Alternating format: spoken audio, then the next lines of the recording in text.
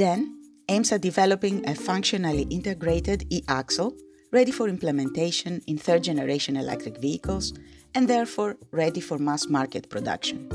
Michele De Gennaro, my guest for this episode and team leader of FitGen, holds a PhD in aerospace engineering and is an expert in the fields of smart, green and sustainable transport and EU project management. He is currently senior scientist at the Austrian Institute of Technology. Welcome to the EU Project Zone, a podcast series from Enlit & Friends focusing on the energy transition and the EU Commission-funded projects that will help us achieve it. My name is Areti Daradimou and I am the host of the EU Project Zone. Hello, Michele, and welcome to this episode. Thank you very much for being here with me today. Thank you to you for inviting me, Areti, and I'm really pleased to be here with you and with our audience today. So, without further ado, I would like to start with my first question. Would you please describe in a few words what the FitGen project is? Sure. So, FitGen is a project conceived to deliver an innovative, ultra-efficient, and affordable e-axle for the third generation of fully electric vehicles. The third generation is intended to be the one that will meet two criteria.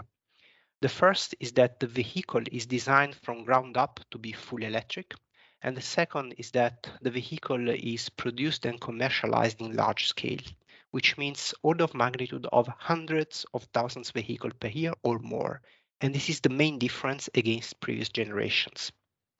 The third generation electric vehicles are expected to enter the market in the years 25-26 and dominate the automotive stage until 2030. And their main difference compared to previous generation vehicle is that they will be competitive in terms of retail price and driving range compared to combustion vehicle.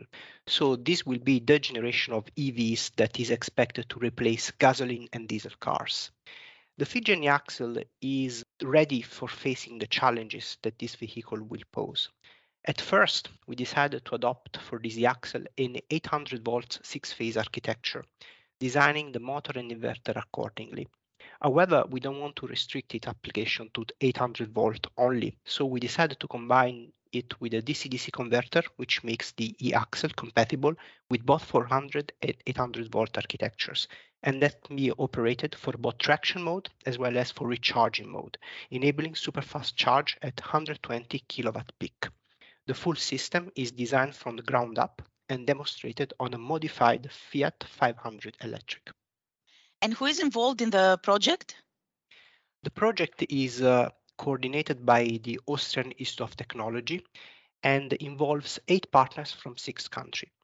The AT, that is again the coordinator, and that is in charge of designing the e-axle cooling system and testing the e-axle at the bench, characterizing its performance. The Stellantis group, which is represented by the Centro Ricerche Fiat, in charge of testing and demonstrating the e-axle on the car. Bruce Electronic from Switzerland, in charge of designing and prototyping the motor inverter. ST Micro from Italy, in charge of designing and prototyping the inverter power modules.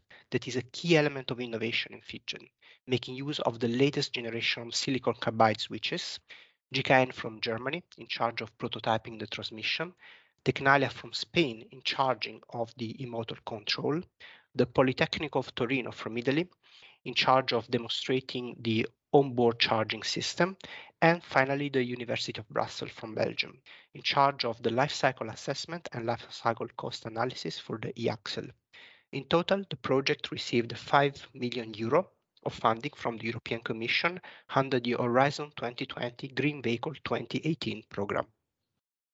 Excellent. So we have a lot of European countries participating in this project. And who is the target audience? Well, at first, the project aims at reaching automotive end users.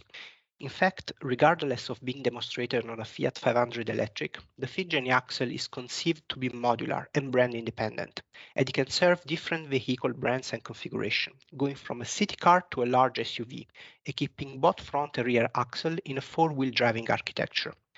Additionally, the FitGen e-axle aims at impacting the society, bringing the European citizen closer to shifting from combustion to electric vehicles. In fact, one of the barriers that prevents people to purchase electric cars is their high retail price compared to conventional gasoline or diesel vehicles. The two elements that influence the retail price at the most are the cost of the energy storage system, the cost of the battery, as well as the cost of the traction system, and both of them are exacerbated by the relatively low production volume. FIGEN works on the traction system, lowering the production cost for the motor, inverter, and transmission group. It is designed to have a production cost of €2,000 per unit at scale, and this is very close to the actual production cost of a mid-size gasoline engine, contributing to push the retail price of electric vehicles in the direction of matching the one of combustion vehicles. That would be great. To be honest, I was looking at full electrical Fiat Cinquecento for myself, and I was a little bit shocked that the price starts at €25,000. However, if, let's say, this project works out, perhaps in the future I will have a much less price to think of. However, price is not the only, let's say, issue in Europe, given the diversity of the continent's various grids and the peculiarities of each EU member state. How ready for implementation is the third generation electric vehicles project? Well, from the grid size, a lot has been done in the last years, but we are still far away to be ready to adopt electric vehicles at scale. And in this context, there are two main elements to be considered. The first is that the recharging grids still needs to be further developed if we want to see electric vehicles deployed at scale on the European roads by the end of this decade.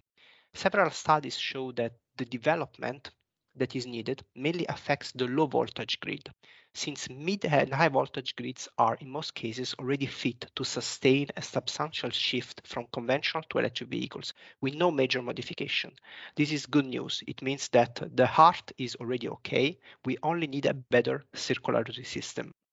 So public funding needs to work on advancing the lower end of the grid by installing charging spots, stations, and equipping with charging outlets existing parking areas. This needs a lot of coordination of private investors with local authorities to develop sustainable urban plans, especially in densely populated regions. The second element is a mind shift that the society has to embrace. Electric vehicles are not a one-to-one substitute to electric cars, but rather a different product that calls for a different user experience and maybe for a different ownership model. Just to make an example, an electric vehicle can be compared to a conventional car as a modern smartphone can be compared to a feature phone. Both of them can make phone calls, but this does not mean that they are the same product. In a certain sense, electric vehicles can do more and, as the technology develops, will offer a much better user experience and a much safer user experience compared to combustion cars. I'm referring, for instance, to autonomous driving. But we must give the time to the technology to develop and deploy, while mobility will move away from the car ownership model to migrate towards an integrated system. The end user product is not a car anymore in this system, but the mobility service and the experience of the mobility service itself.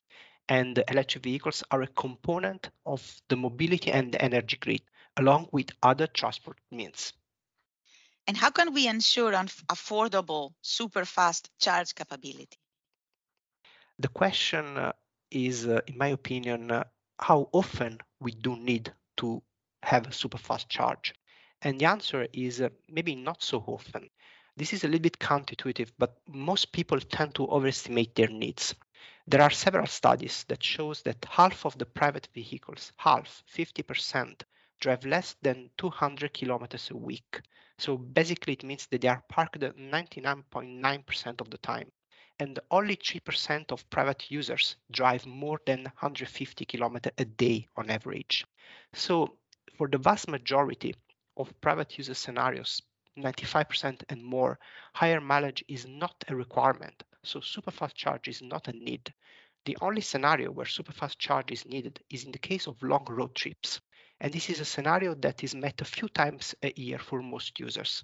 In this case, superfast charge is needed, and the superfast charging grid needs to be deployed mainly along motorways, where the driver can stop, rest, and recharge the battery in 15-20 minutes, very much like it happens today with gas stations. It's affordability, so it's not a major obstacle because it's very rare that will happen. and it can be more expensive than slow charge without having a detrimental effect on the market. In fact, as far as cars are equipped with systems capable of receiving superfast charge, as the FitGen Axle does, these user scenarios can be covered and the customer can be satisfied. When we're discussing e-mobility in general, one of the things that comes to mind immediately is digitalization. So I would like to ask you a little bit generic, let's say, question. Which technologies best enable digitalization? And do you think that Europe is a front runner in the world? This is a very wide question and it calls for a wide answer. So it's undoubted that digitalization is one major driver of our modern global economy. Pointing towards a single technology is quite difficult. However, I see the development of distributed data acquisition, processing, and storage as a key element that will determine the business success of products and services in the next decade.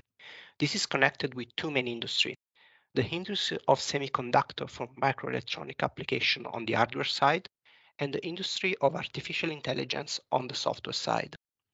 The recent events linked to the global crisis of the semiconductor industry have in fact proven how dependent we are from this technology, and therefore how dependent we are from those that owns the technology itself. Looking at the industry of semiconductor for microelectronic application, it is astonishing to see how half of the global production is in the hand of a single Taiwanese player, a very big one, which is TSMC, and how the shortage in production there has affected multiple industries, from the automotive down to the smartphone and PC industry.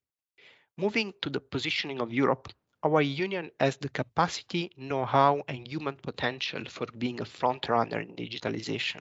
But at the same time, we have to accept that most of the hardware industry in this field is located in Asia, and we will not be in the position of competing with them. Therefore, Europe must invest either in the manufacturing of end-user products which makes use of these technologies along the value chain, or investing in the competencies, or both of them, tackling the development of a digitalization software industry that today is dominated by US. The automotive industry and the autonomous driving system industry can be two solid examples of hardware and software digital industries where Europe can be a front runner. It is therefore, in my opinion, through the development of competencies according to the model of knowledge-based economy that inspired the Horizon program that Europe can position itself in the decades to come. Excellent. This is quite an optimistic view because, as you said, yes, it is a hard, let's say, race out there, a difficult one, but there are options for Europe, and that is good to know. And what are we missing in Europe, or what should we change when it comes to regulation? And here I intend both on a European level, so the EU Commission, and on a local authorities level. Of course, regulation is a key element to ensure a healthy, competitive market for electric vehicles. Looking at the European and global level, the adoption of quality and safety standards will be key to ensure a competitive market and avoid the entry of low-quality products that, on the long run, will slow down the transition from conventional to electric cars. A virtual example in the upcoming regulation is the in-vehicle battery durability regulation.